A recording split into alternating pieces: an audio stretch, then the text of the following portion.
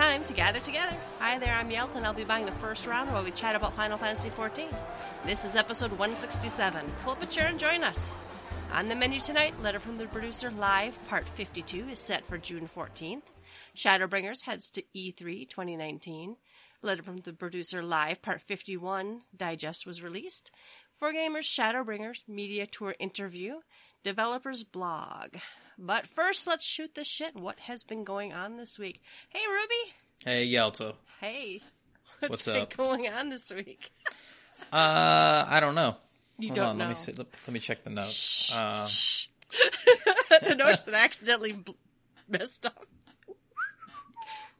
No, it's fine. I didn't do a whole heck of a lot anyway. I think I could list it off the top of my head.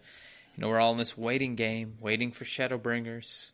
We are a month away, I think, today, from the official launch, and less than a month from the pre-launch, the soft launch, the early access, if you will. So super excited there, but in-game it's like, let's get my tomes, let's kind of wrap a few things up, like trying to get my healers a little bit of gear. So I think I got a necklace, to get it to like the 387 mark. I'm just trying to squeak to 390 before I say I'm done with healer. I need one pair of shoes still unranged to hit 390. I'm just too lazy to buy tomes. And caster's perfectly fine. I'm happy. So that part, it's all done. It's just silly stuff. Like, I was working on the dancer gear again, and I've got it pretty much finished now, at least at the 230 mark. I did Chloe books, and Chloe had Poetics last week, 500, I think, for getting all 9 spots, and then 300 Genesis if you do one line. So I managed to squeak a line by and got a few tomes, but that's really it. It's just trying to wrap up some silly stuff. Like, I did Triple Triad. I didn't get on the board. I think I tied with like everybody else that was in 16th place onward, like 1,700 points, something like that. I walked away with 3 platinum packs, and can somebody at the media tour ask him about Triple Triad one of these days? For Christ's sake, I don't know that there's any questions about it. I think we will get a gold saucer update in 5.1. I think I heard that on one of the media things, but they really need to update these platinum packs. This is a dead horse that Rubicon Vale keeps beating. Well, it keeps being a problem for, years now? Exactly. It's like freshen up those packs. Yeah. Just, change some percentages on those rewards, or make it where, like, if you're on the board for that week, you get one of the cards. I mean, these cards can't be that rare. I need that Furion card, and I need the Cecil card, and then I'm done. All right, let me get off that. I got off that topic. Update your shit, Yoshida.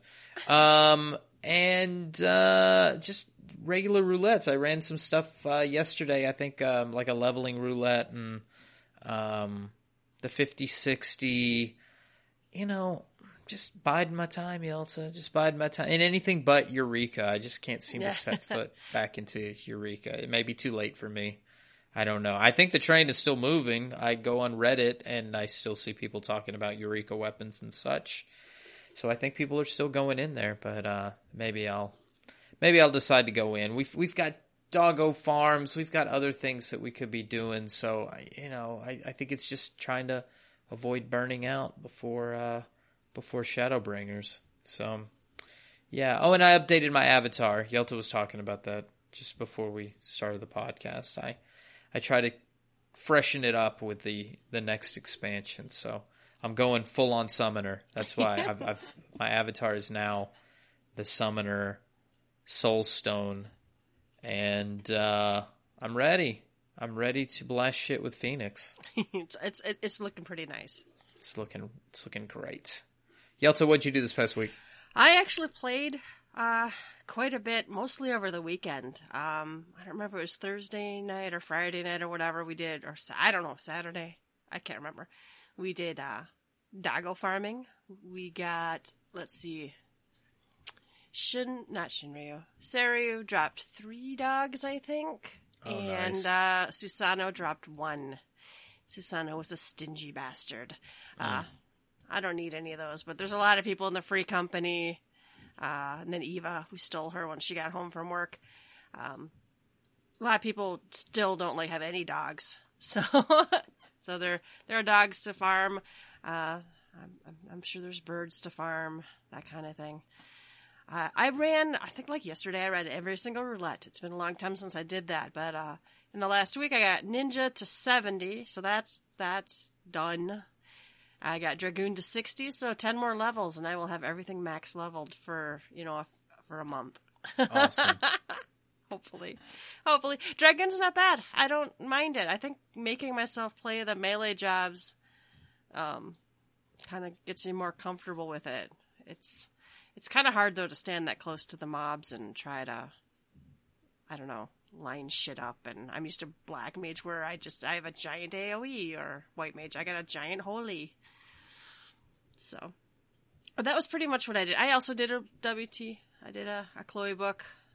I don't know. I didn't bother capping or running 24 mans or anything. I've been working on, I've been queuing up for a lot of stuff that will give me mostly, what do we call it? Storytime roulette. So all the cutscene roulette.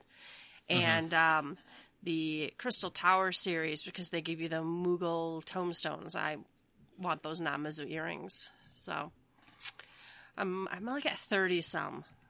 So if I just don't burn myself out, if I just keep running a couple of something a day, maybe I should be able to do it without wanting to kill myself. So, did you any interest in getting any of the stuff on that list? What, with the Moogle? Yeah. Crap. I would like to have the Namazu earrings, but is it enough for me to put myself through hell? I just really don't think so. Stuff. I can't believe it. So last year, was it last year or when was it we were all pissed off they put the Raven earrings in an event for nothing? Yeah, the Rising. Yeah. Yeah, and then they, the Taoist Moogle. Well, that was associated. That menu was associated with the media tour or a live letter or the 14-hour broadcast. I can't remember now. But the Moogle earring, I feel like it's a lot of work to get 100. I don't know. We already bitched 2 episodes ago. We bitched about that event. I'm going to try to get the earring, but go baby go. I'm like, seriously? No one.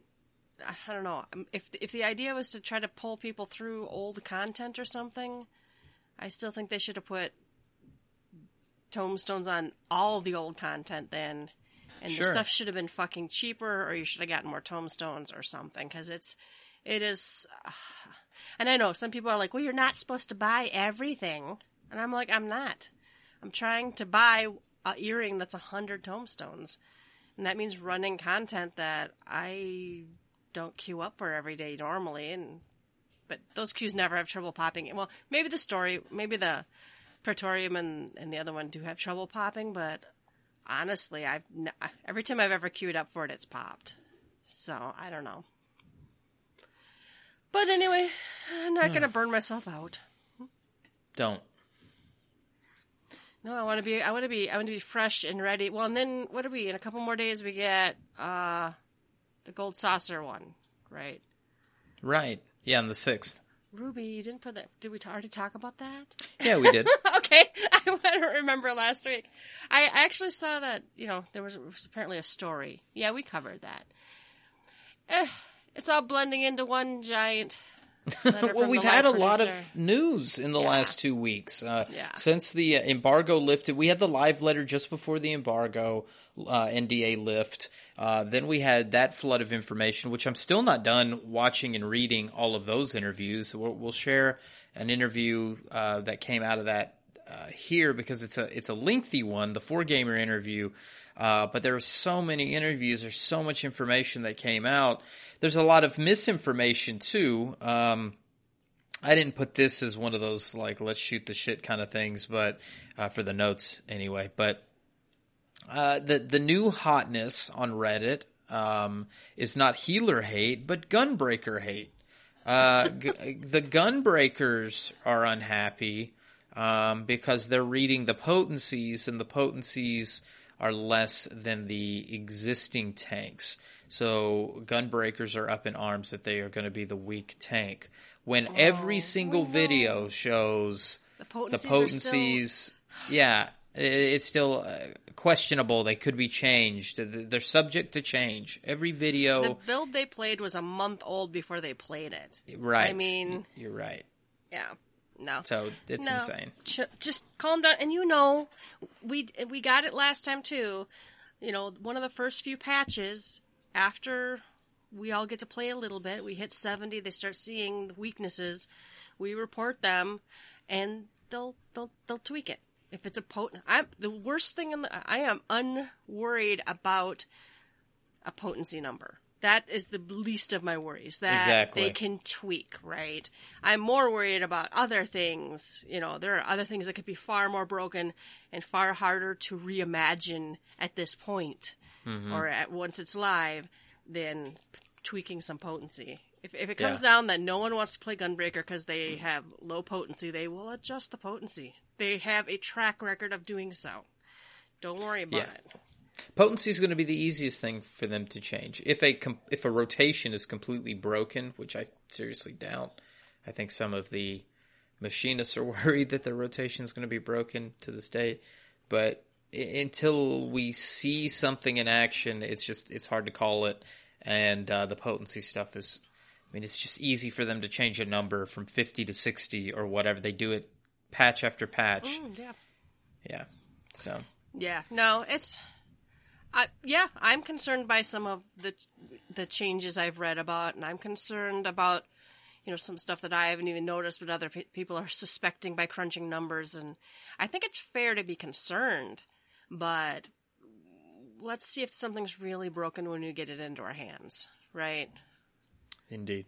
Yeah. All right, let's move on then. You can shoot the shit with us. Go to the website, www.gtffxiv.com. And let us know what you've been doing this week. Let's see. First round is news. Letter from the Producer Live, part 52, is set for June 14th. Now, that's at E3, right? That's right. Yeah. So, Friday, June 14th at 3 p.m. PDT. So, that's 5 Central. Okay. Patch 5.0 information and miscellaneous announcements. Is that all we know about it? Oh, no. They said they're going to cover battle content, the trust system, and adjustments to the Disciple of the Hand and Land. So, yay, because that's... Yeah. We haven't heard... We've heard they're doing something. They're going to give us some sort of end game. I wonder if they'll let us know any more about that. Yeah, I'm hoping we hear... Because this is our last live letter before Shadowbringers, I would imagine. We would hear something about the 8-man, something about the 24-man... Although that would be in 5.1 anyway. But definitely the 8-man. Would like to hear a little more about the Fates, if we could get a little more information on that. Trust is a big buzz. I'm seeing a lot of posts on Reddit, a lot of things on the official forums. People questioning Trust, people wondering who will be the Trust. I saw a weird speculation one of Yoshida's interviews said that you'd be able to use the Trust for every dungeon in Shadowbringers, and that Thancred would not be able to tank with you on the first dungeon. So it was a speculation thread on who the other tank Trust is going to be. But I didn't actually read that the same way that you would get a tank Trust, like one would be added to the menu, because he clearly says that Y'shtola is one of the trusts, and the screenshot that we saw had 5 trusts with 1 blank spot, and Y'shtola was not listed. Right. So I don't know if those 6 can be rotated in and out willy-nilly. Each dungeon has a set of trusts that you can bring in, and they just give you a new roster per dungeon. Well, and that's kind of how I read it. I read that the trust system, when you go into a dungeon, it's going to be those NPCs that would make sense that they were there for that dungeon. But that's how I read it. That's how I read it anyway. That'd be the only way I can see that working, because if it's based on the story, Thancred could get, paralyzed or something weird happen, and he get don't have distracted by kitty girls or bunny girls. Or he gets naked and a squirrel has to cover his nuts. And I can't forgot use him all because about we'd that. see his ass the whole time. Oh, we can't use him. Oh, Interesting. boy. Interesting. Yeah. There's a lot that we're definitely, the internet's abuzz with comments, questions, and concerns. So, all right, Shadowbringers heads to E3 2019, and that is where they're having their live letter. But let's see, they are Monday, June 10th, 2019 at 6 p.m. They're doing that's the Square Enix. That's so not just Final Fantasy XIV. Mm-hmm. That's their slot, apparently. Their show dates and hours are Tuesday, June 11th. Industry Pass, 11 a.m. Gamer Pass, 2 p.m. Wednesday, June 12th.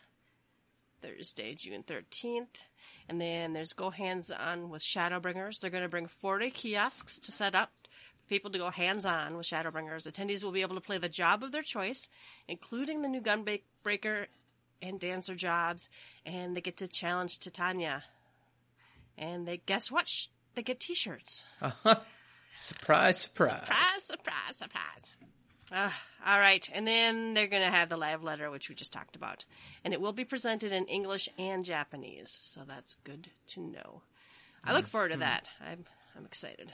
So, outside of Final Fantasy XIV, do you have any speculations or expectations of what they'll show? I don't. The only thing I care about it is if Nintendo Direct or if Nintendo talks about. Don't give a shit about Crossing. Square Enix. That's all I don't give a shit about. Any of the It's Square Enix rumored games, Final Fantasy VII will have the remake. That's true. That's stuff true. Here. People are hoping for something playable. I don't know, but we should be seeing something about Final Fantasy VII here. I don't care. Yeah. And I don't know anything else. I honestly don't know anything else coming out of Square Enix for 2019. Somebody will probably say it in the comments, and then I'll go, oh, yeah, that was on my radar, but I've completely forgotten about it. But, so that's E3. In fact, I'm not even sure who's going to E3 because some of these companies are like, we're not doing a direct this year. We're not doing a live show at E3 this year. And it's become quite strange who's deciding to do their own directs versus going out to E3. But I'm excited for Nintendo. I'm excited to see what Sony has, Xbox, that kind of stuff, just to catch the buzz from everything. I'm not expecting a lot of buzz, maybe just some happy pictures and things of the event in some developers blog with the I Beat Titania shirts on it. My hope is for what we get out of the live letter. For sure. All right, Letter from the Bruiser live part 51 digest was released. They did again a very nice letter. They've got the video. They've got all the slides. They do a nice post. I really wish they could put this post up 10 minutes after they do the live letter, but I guess. Who's Ralmevia? I don't know this person. I was wondering who that is. They have 47 posts, but I don't know who it is. Show yourself, Ralmevia. I know. Oh, so they post in Japanese sometimes. Oh no, maybe they just don't know who posts it. Because there's also the German. There's a lot of Japanese posts. It does give a nice short breakdown of what they showed of the jobs on this digest.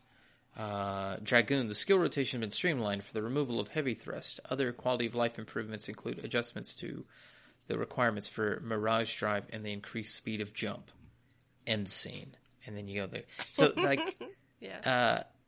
quick bullet points if you're on the shitter and you got 5 minutes to read, you could take a look at this. No, it's well put together. I think they do a nice job.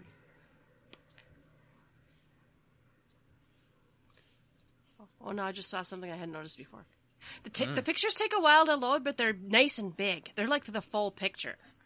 right? So if you pull up the slide, it's huge. Oh, and that's yeah, good. yeah. So, yeah. All right, then let's see. That was it. That's it. I guess to 4Gamers Shadowbringers Media Tour interview, which I have not read. I haven't read it either, so we're going to be We'll go over it with excited you together. guys. Yeah, it's a lengthy interview. Part of it's I think is answered here at the top. Some of the questions are the same ones in the Famitsu interview, but there's a lot of new ones too. So I'm kind of considering this a meld between this one and the Famitsu interview. But the reason we're going down this one is it's lengthy. I think there's a lot of questions that are answered in here that are questions that the player base have, and they're not a bunch of why no healer, why you balance healer this way, because it's basically not the healer questions you're looking for, which is good because I think we're healered out at this point for now till we see him in action. All right, one of the major the topics areas is optimizing for gamepads, it looks like. And the question is, one of the major topics of the media tour is the balance adjustments to battle actions. While I tried it out myself, I noticed there were a lot of hotbar actions that switched automatically, making for a different control experience. So, which was interesting. Yoshida said, for this expansion, we reorganized quite a few actions in consideration for future developments. The number of actions that could be placed on your hotbar was reaching its limit for both gamepad and mouse keyboard. So we tried to implement automatic switching wherever we could for actions that are in the same family, just with different strengths. It might be confusing at first, but if you have strong muscle memory, but we reached the limit for the number of actions to the point where some people were even manually switching their actions every time they did level synced content just because they didn't want to add more pages. That's fine with me, man. You get level synced down? Holy shit. Sometimes it's like, where's Thunder? I don't know. He continues. So our thought process was to maintain the current number of buttons by having actions that switch to others and slotting new actions in the freed up space, with the Red Mage being the prime example of this. It does change the way the game controls, but once you get used to it, I think you'll find this way more comfortable. Cool. Well, that only makes sense to me. I've got macros that change an ability if an ability is used. A lot of people do this. It only makes sense that your Jolt 2 becomes Impact instead of having them as two separate abilities. So, okay. I'm glad to see changes like that happen. Especially for level syncing content. When you go to a lower level and it's like all of your spells downgrade to the other one, it's like, can we just put it that way on the bars, please? Mm-hmm. So, all right, the question, I normally play with mouse and keyboard, so I have my combos on my hotbar from left to right with automatic switching. It felt like I was having to move my hand back. For the gamepad controls, the automatic switching made it easier to play because there was less switching between pages. I wondered if the game had been optimized for intuitive gamepad play. Yoshida, but when you play Red Mage with mouse and keyboard, you can ignore switching and just put the same action on the hotbar twice. You can keep the hotbar the same as it was before. I don't understand that. Oh, so you're like doing 1, 2, 3, 4, 5, even if 5 is the same as 2? Just so you can play the piano across your keyboard? Is that what I you're saying? suppose that, or your entire hotbar UI switches when it goes between these two modes, and that Yoshida's saying the fix is to just mirror it on the second mode.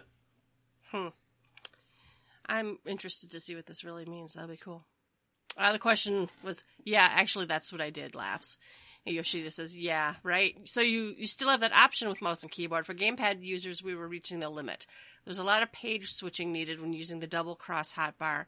In that sense, we did pay a lot of attention to gamepad users. So, all right. The next section is what we're looking for in the new combat balance. Question. As for the job balance, setting aside healers for now, tanks and DPS got more AoE attacks to use. Is there a reason for this?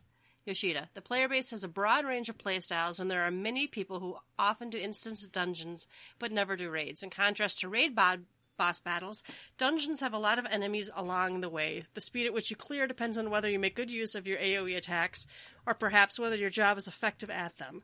However, when people who are aware of this get matched up with people who aren't, it can get kind of awkward. So they just gave us more AoEs, so people who don't know how to find their AoE buttons can AoE better, I guess. They can find one of them. They can find one of them. He continues. So we gave each job a 2-step AoE combo, among other things, to make players more aware of AoE attacks and reduce the variance in DPS and clear time. We think everyone will be happier that way. So we made a lot of changes to AoE. I welcome that as someone who gets synced down in Dragoon and only has one AoE. Mm-hmm. So maybe I may have to go look now to see what the changes were. Question, rather than balancing damage, it felt more like damage was increased across the board. I wondered if War's DPS would still stand out.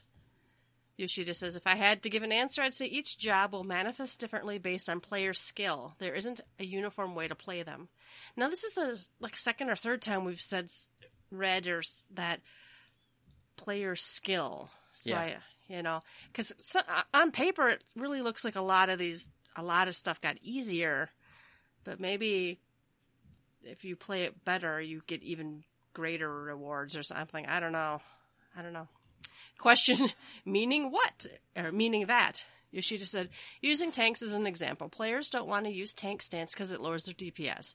They also avoid using their aggro combo as much as possible, and they want to use the optimal rotation.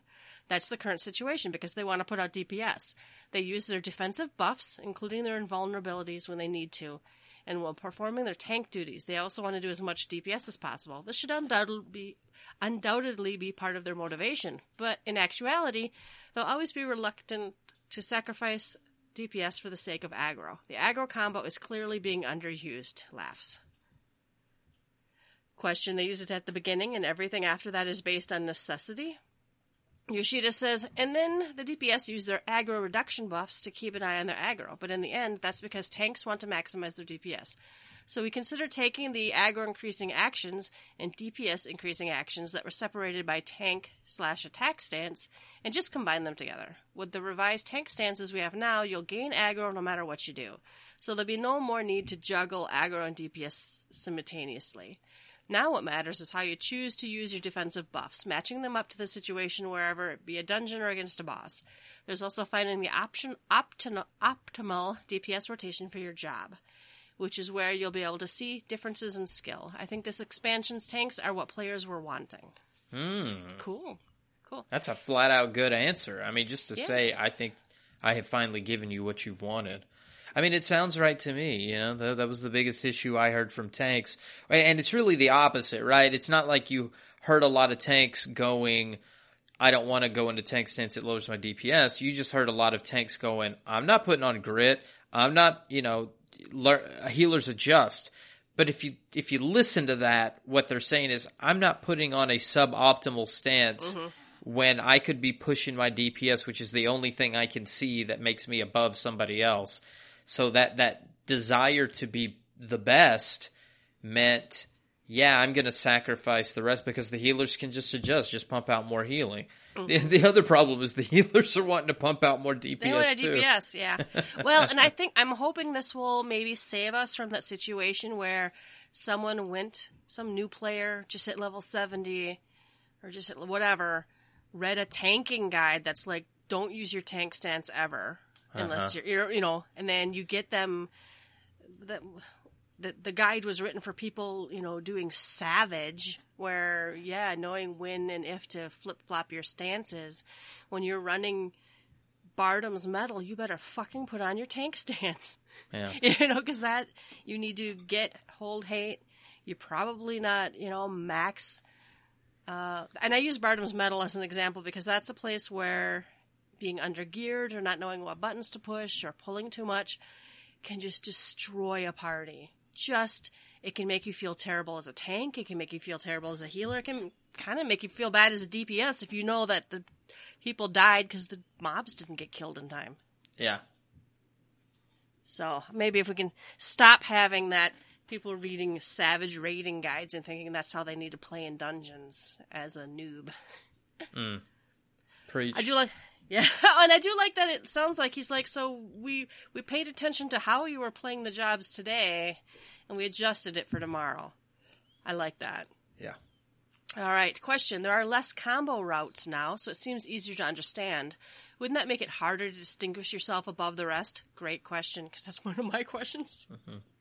Yoshida says, everyone has the same fundamental toolkit, so it'll be a matter of how well you understand the content and whether you can make judgments like, my DPS will be higher in the end if I use this action now, even if it means diverging from the rotation. That's where players' skill will be defined now. That must mean more dynamic battles then, Maybe. if you're going to have to drop your rotation to do something. Yeah, it's something I kind of worry about because you read people reacting that these changes have lowered the skill ceiling or whatever, and it's like, well, how do you tell a good player from a great player? Or I don't know. How do I shine as my role? It's going to be boring if you could just go into any dungeon and push 1, 2, 3 and win or whatever. I don't know. All right, on the topic of player skill, when I looked at the various skills and abilities, it seemed like the intent was to let the players adjust the amount of downtime or wasted time during content. For example, Red Mage's new weapon skill, Enhanced Reprise, which costs 10 of each mana. Is that supposed to be used for adjusting your mana before using Manification to avoid wasting mana from overflow?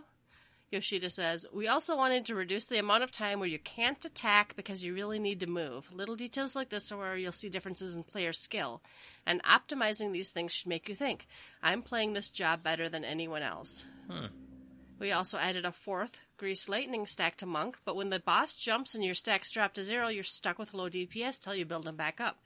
Now you know the boss is going to jump. You have to decide between sacrificing your stacks for one big attack right before or using the new action to maintain them. And that distinction leads to differences in play. That's interesting. Mm-hmm. That kind of folds into my, it's not how fast you push the buttons, but choosing the buttons that matter. So that could be good. I'm very interested in his comment. Should make you think I'm playing this job better than anyone else. To me, that didn't seem like a Yoshida comment, because I don't usually see Yoshida saying it's fine to differentiate yourself, to show yourself better than someone else. But to say, I'm playing this job better than anyone else, I want to be the very best, I like it. I'm happy with that sentiment. I want somebody to be better than me. I guess it's that old white picket fence kind of dream or something. Like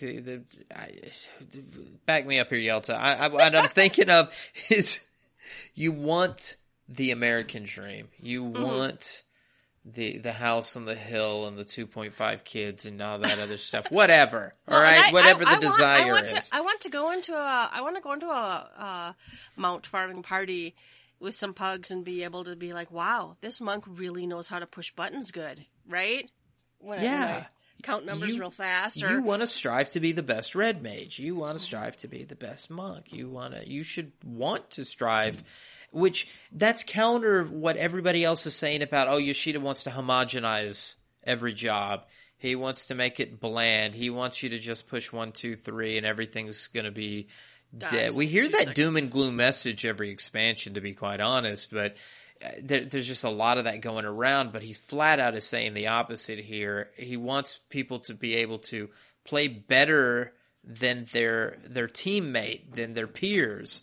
That means there's a better way to play then. It's not just 1, 2, 3, 1, 2, 3. All right, question. That's what monks... I don't know how to say that. And Sam's meditation are for, right? You can use them in accordance with the boss's action to maintain your buffs or strengthen them. Yoshida says, indeed, especially since Heavensward, we've been putting a lot of work into the battle presentation, which leads to an unavoidable downtime. But there are things that players have to do to counter that. If something's that has to be done right before the downtime, you'll see differences between players in the exact same timing that it's done. I hope players will come up with creative ways of demonstrating skill. That's interesting. I've not heard you're right. There's like sentiments creeping through here that I've not really kind of heard him say before. Mm-hmm. I think he knows we want to. Right. Yeah. All right. Question. Incidentally, we're also getting weapon skills changing as you level up. For example, Rage of Halon becomes Royal Authority. But there are also people who liked Halon's animation laughs. Yoshida, you've already used Halo enough times, right? Bitter smile. If we're getting rid of aggro combos, there's no reason to keep it around, so we made it get replaced. Paladin in particular had a lot of controls, but to make up for it, we're adding a gap closer and a way for you to cast spells without cast times. There'll be quite a few things for you to optimize. Question. Stacking Sword Oath and then using... Rezacat, I don't even know how you say that. Followed by 4 Holy Spirits, spending the last 2,000 MP on Confitor and using Atonement to restore MP. I imagine the players will come up with that kind of flow. Yoshida says, the battle system team is comprised of both elite veterans and hard-working younger staff, so they see the job adjustments from several perspectives, and I feel it's working well that way. Was this guy trying to get, like, tell me if this is the right rotation, Yoshida? I don't know. He might have been fishing for a specific rotation. Hey, just tell me. Did I get the rotation right? Did it count? Yeah. Question. There's also adjustments to role actions. Repose was added as a healer role action, so now Scholar and Astrologian can also use sleep magic. When you do a roulette on Scholar and get matched to a low-level dungeon, there isn't much you can do. Yoshida says, that's true, but I think we want the basic feel to be consistent between jobs within the same role.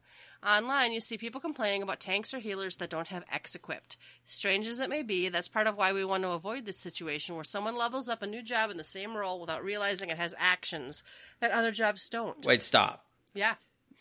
People complained about healers not having repose equipped?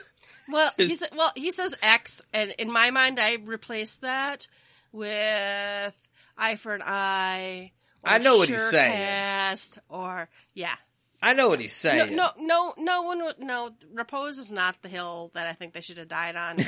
But that's what they went with. Okay, you can continue. All right. Also, by changing things into role action, we cut down on the total number of actions while giving people that sense of muscle memory comfort from having the same action on the same hotkey for each job in that role. We made fairly bold changes based on that logic, too. I guess so. Okay, fine. All right. I would have preferred to have heard, yes, there are more enemies that sleep will affect. Go out and have fun. Oh, yeah. I would have preferred to see that, too. I remember early, I think I told the story like the last 2 weeks. I remember times when Black Mage's sleep spell used to make or break a pull, but womp womp. Alright, Dancer won't have much of a skill gap, while Gunblade is a deep job that isn't easy. That's the header. Question, is it fair to think of Dancer as a job focused on synergy?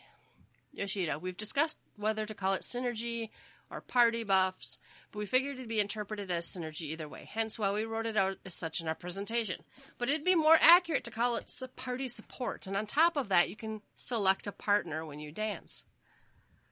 Question, closed position, right? I thought that was interesting.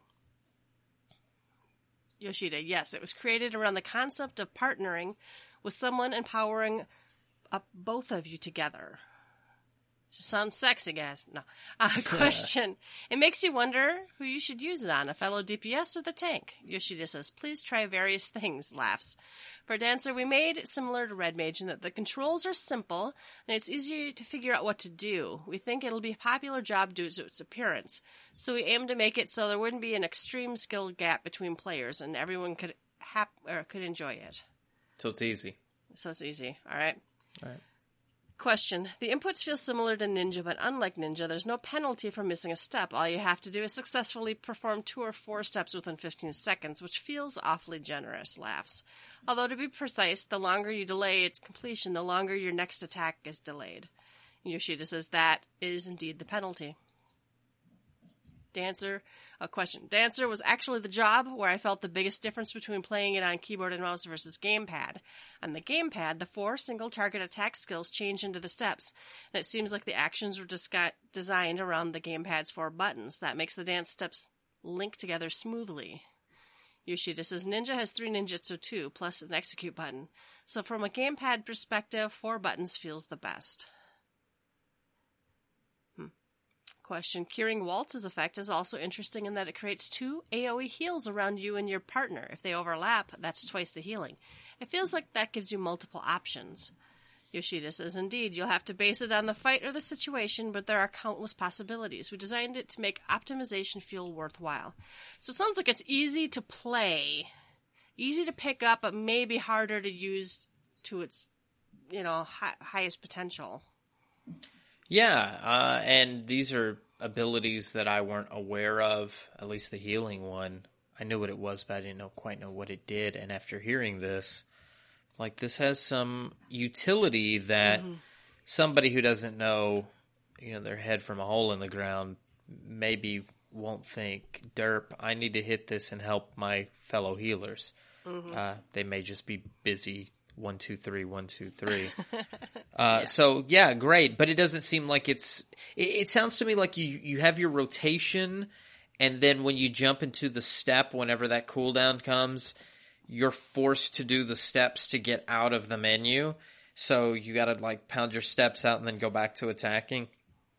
So I think it also means the faster you can pull off your DDR, the faster you can go back into your combo or your rotation and start attacking again, which would make you a better DPS than the other dancers that are having to look at the keyboard or the gamepad while they're entering their red, blue, green, yellow. All right, as for the other new job, Gunbreaker, its theme seems to be building up power and then using the combo. Yoshida says, the Gunblade is an original, unique weapon that made its debut in Final Fantasy VIII. Up till then, there was the bayonet, which was a simple combination of a gun and a blade, where you could use the gun for long range and the blade for short range. However, the Gunblade from Final Fantasy VIII was different. There, triggering the gun part gave the blade explosive power to strengthen its slashes. Question. Yeah, that design was quite shocking at the time.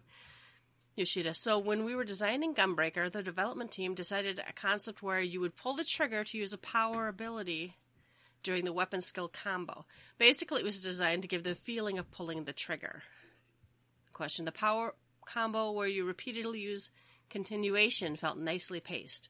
That's what you were aiming for, right? Yoshida, yes. That's when we added the fourth tank. We needed to give it something that felt completely different from the other tanks. Otherwise, it wouldn't be interesting. This way, we have the feeling of pulling the trigger, and when you get the hang of that fixed rhythm, your battles feel more and more stylish. It might even feel busy to some, and that's meant to be a job with depth, not an easy one. I like that. Yeah. Huh. They'll boil all the healers into the same pot, but this guy's able to stand out. Yeah. So yeah, and that's the point I was making earlier. We're fearful that Yoshida's boiling down all the healers to the same, but he's flat out telling us the tanks have differences. Gotta make him feel new and different. Yeah, so maybe there's some hope with the healers, or maybe this is what he has to do to get the healers to where they feel new and different apart from each other. The fear with that would be, well, that means we have to wait for 6.0 before we feel that difference. Yep. All right, another section, the meaning behind the new fate system and the internal thoughts of the Scions with the trust system. Question. Come to think of it, you announced changes to the fate system too. Something about tokens? Yoshida says yes. The story behind it is that 2.0 fates were too effective for EXP. So when we adjusted them for 3.0, we lowered the EXP too much. Since then, we've continued to adjust it, but fates are still being neglected regardless. Question. Yeah, indeed, a lot of fates have been ignored from 3.0 onward. Yoshida, we made the EXP rewards pretty good in 4.0, but there were already a lot of other sources of EXP, by then such as Palace of the Dead. So players don't feel the need to do more fates when there's no guarantee that people will show up. From the player's perspective, they'll go if other people are there, but they don't want to waste time going if they don't know for sure.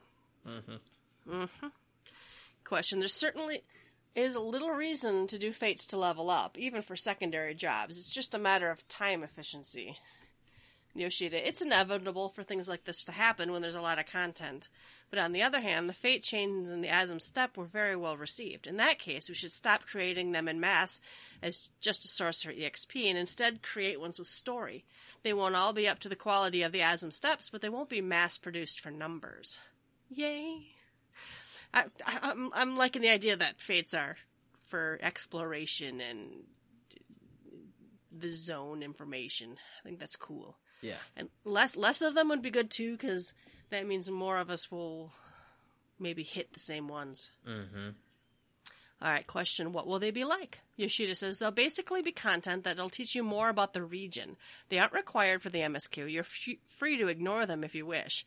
You can also wait until you've completed the MSQ before going back to each area and check them out. But for example, if you want to increase the speed of your ground mounts, you can do fates to earn tokens and trade them for tickets. Question, they seem kind of similar to side quests then. Yoshida, this expansion takes place in the first, which is similar yet different from the source. We've put a tremendous amount of effort into creating its lore.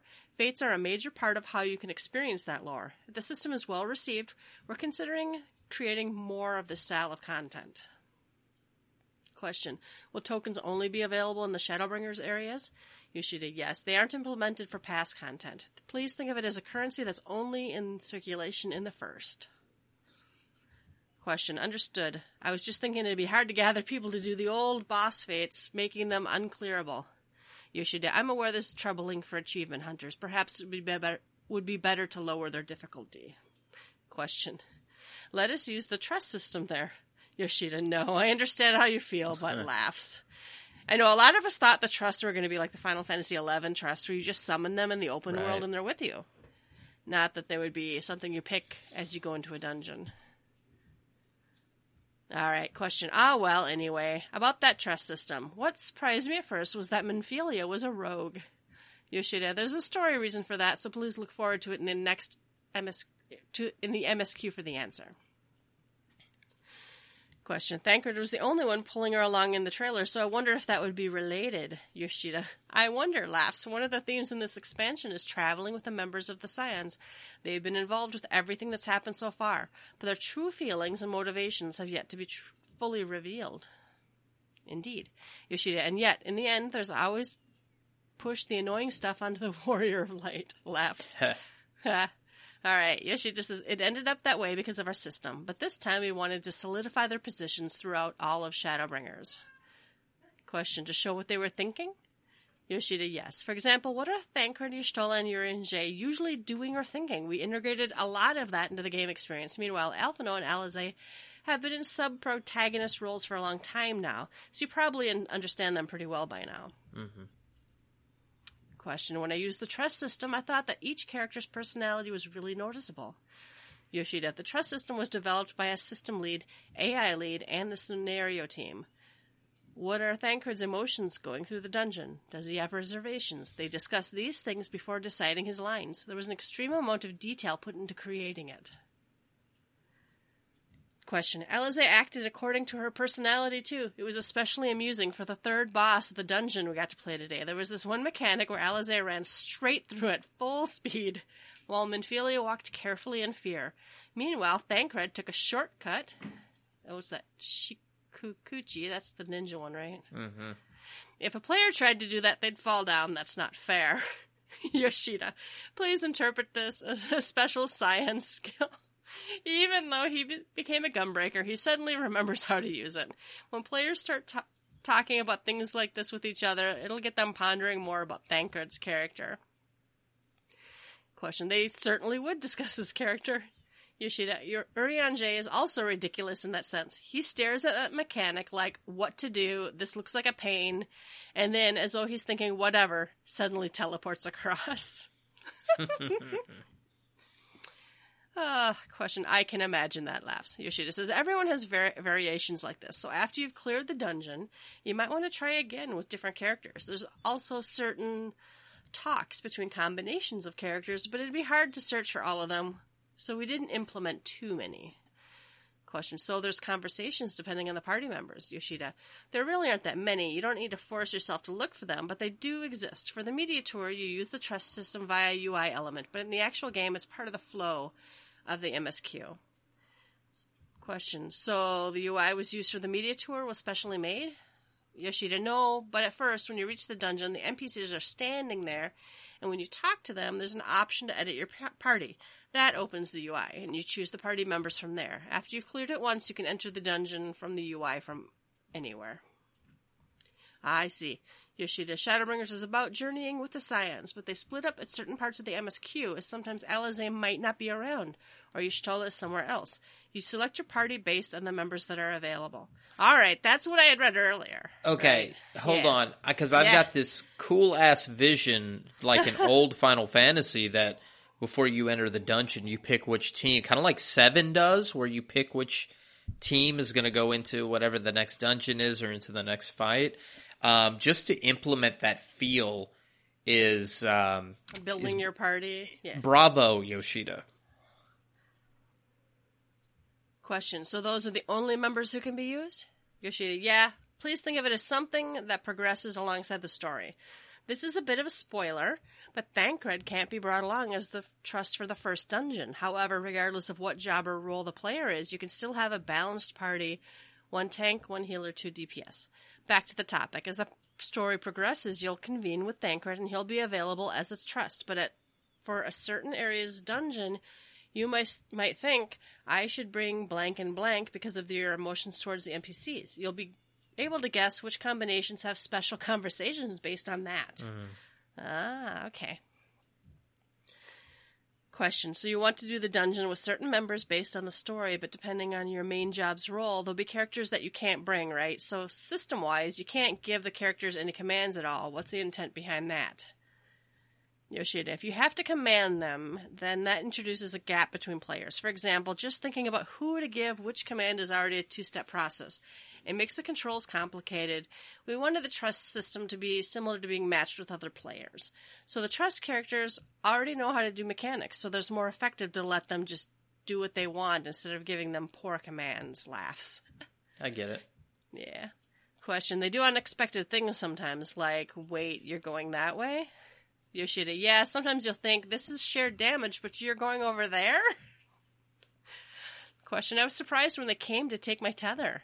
Yoshida says, for the second boss, right? That part required thorough adjusting. For example, if we set a destination for them and they ended up not making it in time, then both of you would take damage, which would be bad. In order to make the instruction possible, we need the AI to cancel its current action, which then introduces some lag in their next action. Both options result in stress. Question, indeed. In the end, I think it's better for the player to move according to them. Yoshida, yes. Plus, the characters know the safe spots for the boss's abilities and run straight there. Question, it was really obvious on the first boss. Laugh suddenly. I saw them in the puddles, so at first I misunderstood and thought, standing there would protect me from the explosion. Yoshida says, generally when they see an AoE, they don't do their next action until they've dodged the AoE. Question. So they dodge individual AoEs. When multiple came up at the same time, Alizé didn't dodge hers completely. I wondered about that. Yoshida says, actually, Alizé often gets hit because she prioritizes attacking. Question. Oh, really?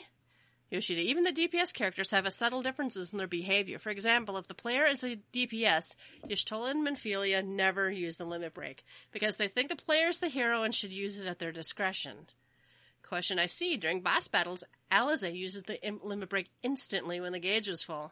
Yoshida says yes, because Alizé considers defeating the enemy as a thing she can contribute to the player hero. She doesn't want to be a burden on them, so she prioritizes using the limit break when the gauge is full.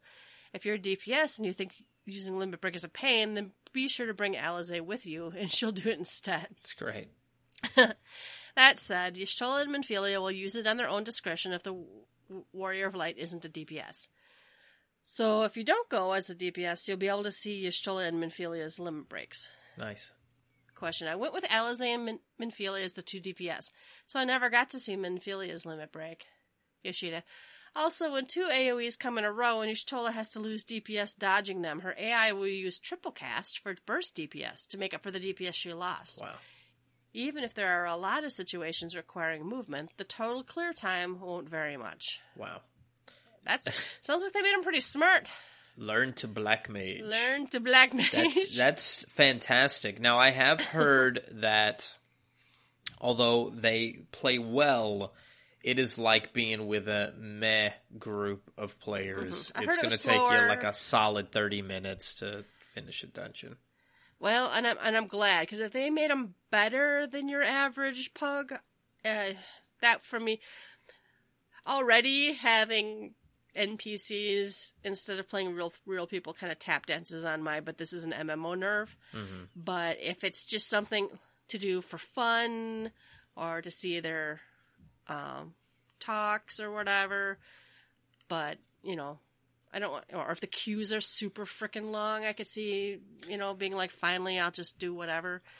I would rather play with real human beings, but as long as it's not better than a pug, I think people will do a pug.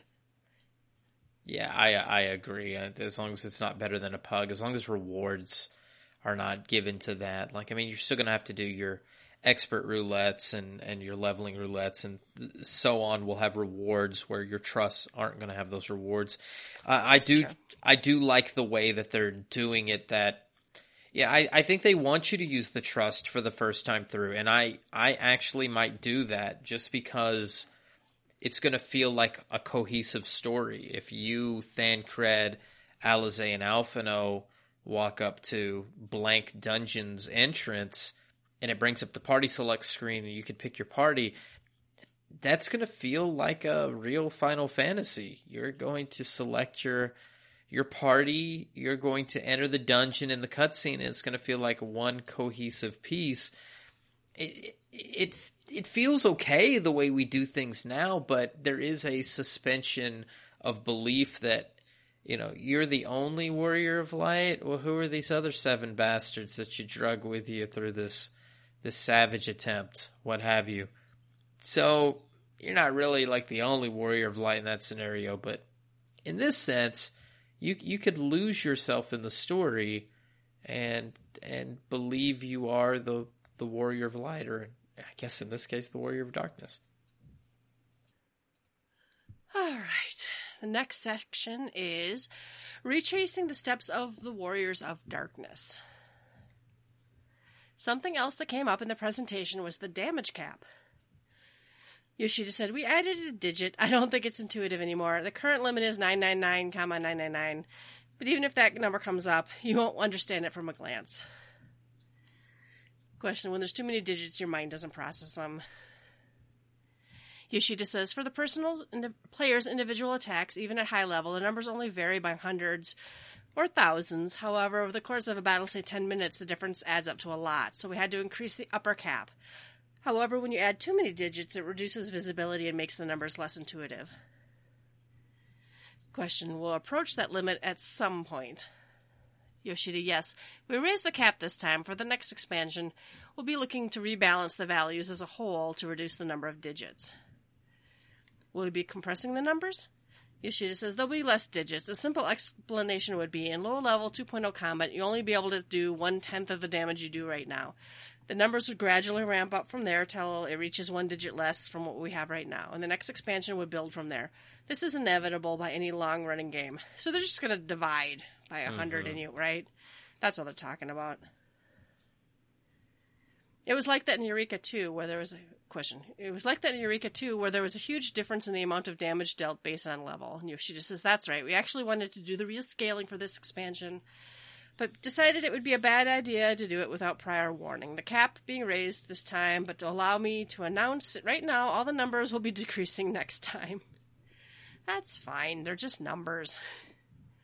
All right, question. All right, laughs. I'd also like to ask about the role quests. When it says they're about to be the Warriors of Light from the first, does that mean that group, right? Yoshida: it's Arbert and the other Warriors of Darkness who were the focus of patch 3.4. Wow, that's that long ago, huh? Yeah. Yeah.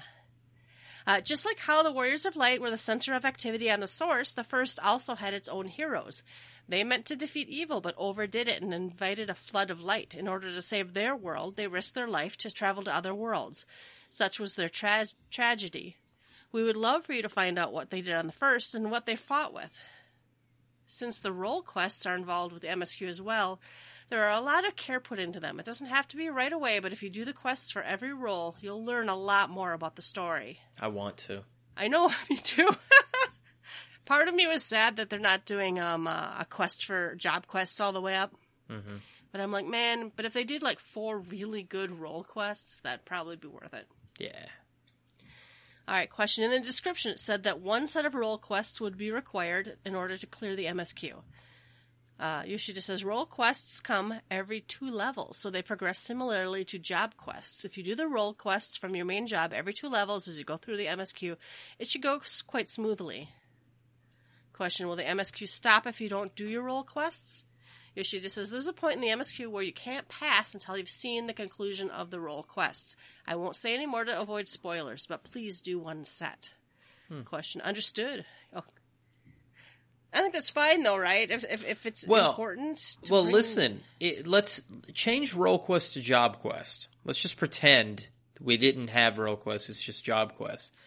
And you said, hey, you can't progress in the main story unless you did your job quests. I would have no problem with that either, because you hear of people who have not done job quests, who have not gotten abilities. And not gotten their coffer at the level 71? If it's through ignorance or arrogance or both, it still gets on my nerves. So I think there needs to be something in place that guides you. I love that they've changed this to role quest. I love the direction they've gone with this, but I very much like that it's tied together, because you need to have a realization at some point in the journey that you need to pick up all your abilities to finish. Mm-hmm. Well, and they stopped tying a lot of all of the abilities. It used to, some of the earlier ones, like a lot of abilities were locked behind job quests, but I think a lot of job quests could be skipped and you wouldn't even notice, especially further on you went. So. All right, now we have a technical question. By the way, the 64-bit client for the Mac version is coming soon, so everything will be moving ahead to 64-bit. Is there a possibility of any system changes as a result of this? Yoshida says, nothing major. The reason for the upgrade is we can't continue operating in the 32-bit RAM limit of 2 gig per application. It resulted in a lot of work, like testing super low-spec PCs that barely exist in the world anymore, reducing the number of objects and new content, etc. It was very restricting. Question, there's too much for 32-bit to handle. Yoshida says, yes, we wanted to raise the upper bound, or rather the lower bound was way too low. It's difficult to provide 64-bit support for Mac games, but thankfully we found a good partner that's enthusiastically doing it for us. I think we'll be able to release the 64 Mac beta client very soon. On the memory side, question, what about the Armory chest? In the demo client we were provided, only the Soul Crystal page got extra slots. Yoshida, the Armory chest size doesn't have anything to do with memory. The problem is on the server side with regards to traffic. We have to optimize that before we can expand it. So if you only look at Final Fantasy XIV, then you'll end up wanting more space. But actually, I think Final Fantasy XIV is already number 1 in the world in terms of how many items you can carry. Bitter smile.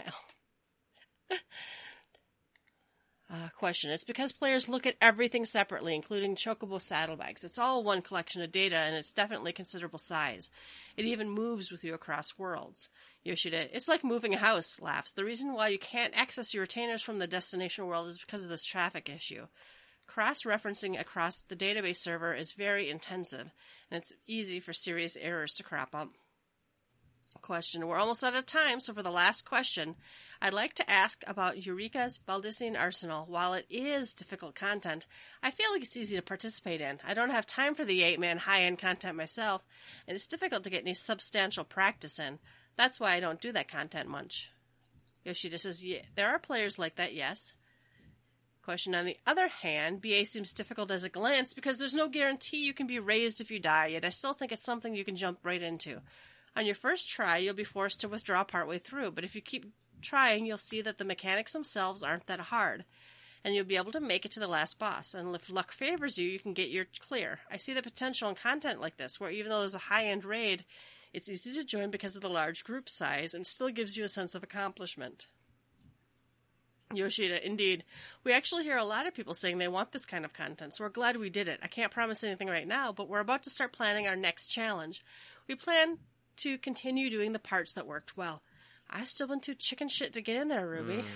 I'm in Pagos. I could walk in there and do it, but yeah. All right. Question. Speaking of difficult content, there's been talk among the players of 4-man high-end content. Yoshida.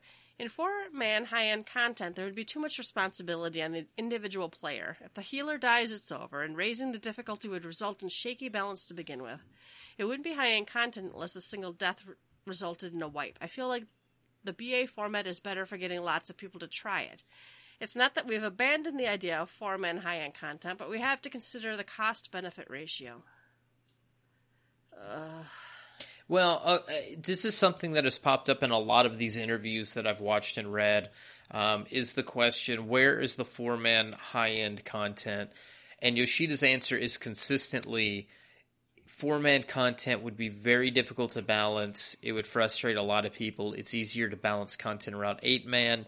Do you want us to waste resources on trying to balance 4-man content or perfect the 8-man content that we're currently doing, like in making that better?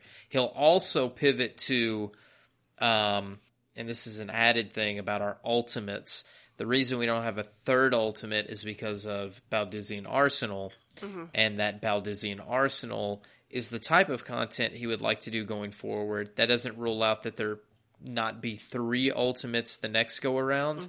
But it seemed that even they enjoyed working on Baldizian Arsenal more than they enjoyed working on any other type of content. So I would expect us to see more Baldizian Arsenal, and I don't expect us to see 4-man Savage type content anytime soon. Well, and I was never really super desirous of 4-man super hard content or anything.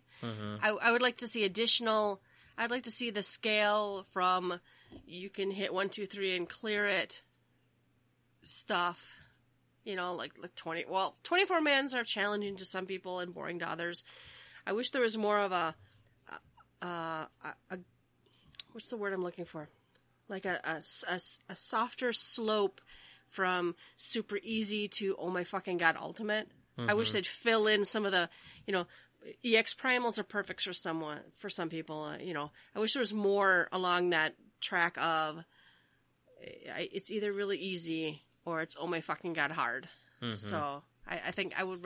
I don't really want them to spend too much time on 4-man content, I guess. Yeah, I don't really want that. I don't care for that. I know. I think he's about to ask about Rathalos, but Rathalos is the only thing that I would even consider, and I still haven't cleared that. As a matter of fact, I haven't cleared the EX version of it. I know it's not very hard to clear, but yeah, it's just not something that I desire to do. It's stressful, and I think that's what he's going for. When I do Rathalos EX, it's stressful because you die, and if you die too many times, you're just done. And it's not it's not very forgiving, but, you know, it does make it difficult. I do need to go in there some more, though, because I do need that sweet mount. I need to go normal, because I still need the items to get some of the normal drops. So there's your 3 raises and you're out content, if people were wanting that. All right, so to that question, I see. You do have irregular content like Rathalos EX, but it would be rough to have too much burden on each individual. All right, then. Can we get a closing comment for the 4Gamer readers? Yoshida.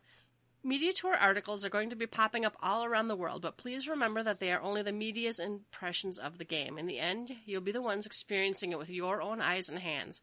There'll be a lot of news and impressions coming out, so please enjoy those as you wait for the remaining 1 month before launch. Instead of focusing on what's right or what's wrong, I'd like you to enjoy seeing the impressions of the media who got to try the game first. Question. I had my hands full just trying 3 jobs, laughs Yoshida. I bet there'll still be more information coming out, such as during E3, so please look forward to it. Very cool. Whew, it was a long article. It had some slightly different questions I hadn't heard before. It had some answers that honestly surprised me a tiny bit. Talking about, you know, playing good or whatever. Yeah, these are the Japanese interviews, and I feel like a lot of times I give the Japanese magazines a lot more information than they give us. And it does have a footnote here that says they're working on the Dengenki and Game Watch interviews, so maybe we'll have that next time. Next week. We'll see. But that was a great interview. I thought that was pretty fascinating. We learned a lot of stuff. I backed up a lot of what I had seen from the North American media tour. So cool stuff. All right, we have a reminder. We want to remind you all that the Manfina Madness event is still going on. It's the Eidolon Blitzball Association's Manfina Madness. It is both an in-game event and a fundraiser. So we are, let's see, it's 6-4 today. So we still have the semifinals this coming Saturday, June 8th. And then we have the closing ceremonies June 14th. That's Friday. And the finals June 15th. I haven't looked. I don't even know if Alamigo's still in the game. I think we're winning. I think we are. But if you have any desire, listener, to donate some money for this fundraiser, it benefits to Write Love on Her Arms. It's a nonprofit movement dedicated to presenting hope and finding help for people struggling with depression, addiction, self-injury, and suicide. If you do donate, make sure that if you love Ruby and I, you donate through the Alamigan Griffins page. So, check that out. The website is memphinamadness.org. So. Cool. Hey, I'm going to jam one in here because I didn't put it in the notes. June 20th, Work to Game and Gather Together special event at Nerdvana in Frisco, Texas. If you live in Texas, or close enough to Frisco, Texas, which is in the DFW area, to come out to Nerdvana. If you want to look it up, it's Nerdvana. Nerdvana. We're going to the bar 8 o'clock, maybe 8:30, but I think it's 8 o'clock. The 20th, that's a Thursday, and we'll close the joint down. Come out. I think there's quite a few people who have shown interest in this. So, again, it's Work to Game and Gather Together. It's kind of just a hang out. We are not buying your drinks. We're not buying your drinks. So don't come and say Ruby said you're buying drinks and there's like free Yelta's food. not buying their first round. I won't be there, sorry. No, that's just here. Not that. You can ask Brian or Chris to buy you a drink. I ain't buying you a drink. But come out. We'll have more details. I'll tweet more. We're finalizing some kind of t-shirt graphic or something that's a meld between our two graphic. We'll see what's coming out. We'll have some more information for you as it comes. All right, I have what's on tap. We have a developer's blog, and now the top 3 reasons to visit the Gold Saucer. So we know we're very soon getting the Make It Rain campaign on Thursday, June 6th. And they give us 3 reasons we should visit the Gold Saucer. Number 1 is the first reward is an emote inspired by Senor Sabatender. There's a little screenshot here. Mm-hmm. Number 2, you will get 50% more MGP than usual. So yay, double down on that. Does that stack with that buff, I wonder? That'd be... we meant to check and see if we got any free company actions for those weeks. All right, number 3, some of the rewards obtained with MGP are also discounted during the Make It Rain campaign. We got some screenshots here. There's... I don't know what the normal prices are, but apparently the Crystal Tower Striker, Monster Toss Machine, Kafakura Machine, furnitures for your house are 200k MGP each. Got a Gold Saucer attendant card for 500. So a bunch of the, looks like some of the armors are discounted as well. It looks like some of the Agaro equipment is available as well for discounted price. And get your Divine Beast Shield, by the way. It's mentioned specifically in this. I feel like this would be the great time to snag that Divine Beast Shield in some of the amazing armor sets. That's the one that people are saying you can't buy if you discard or something. You can't rebuy it off of somebody. I actually went and bought mine from the PvP person this week because I wanted that shield that looks like you're not carrying a shield. I put it in my glamour dresser.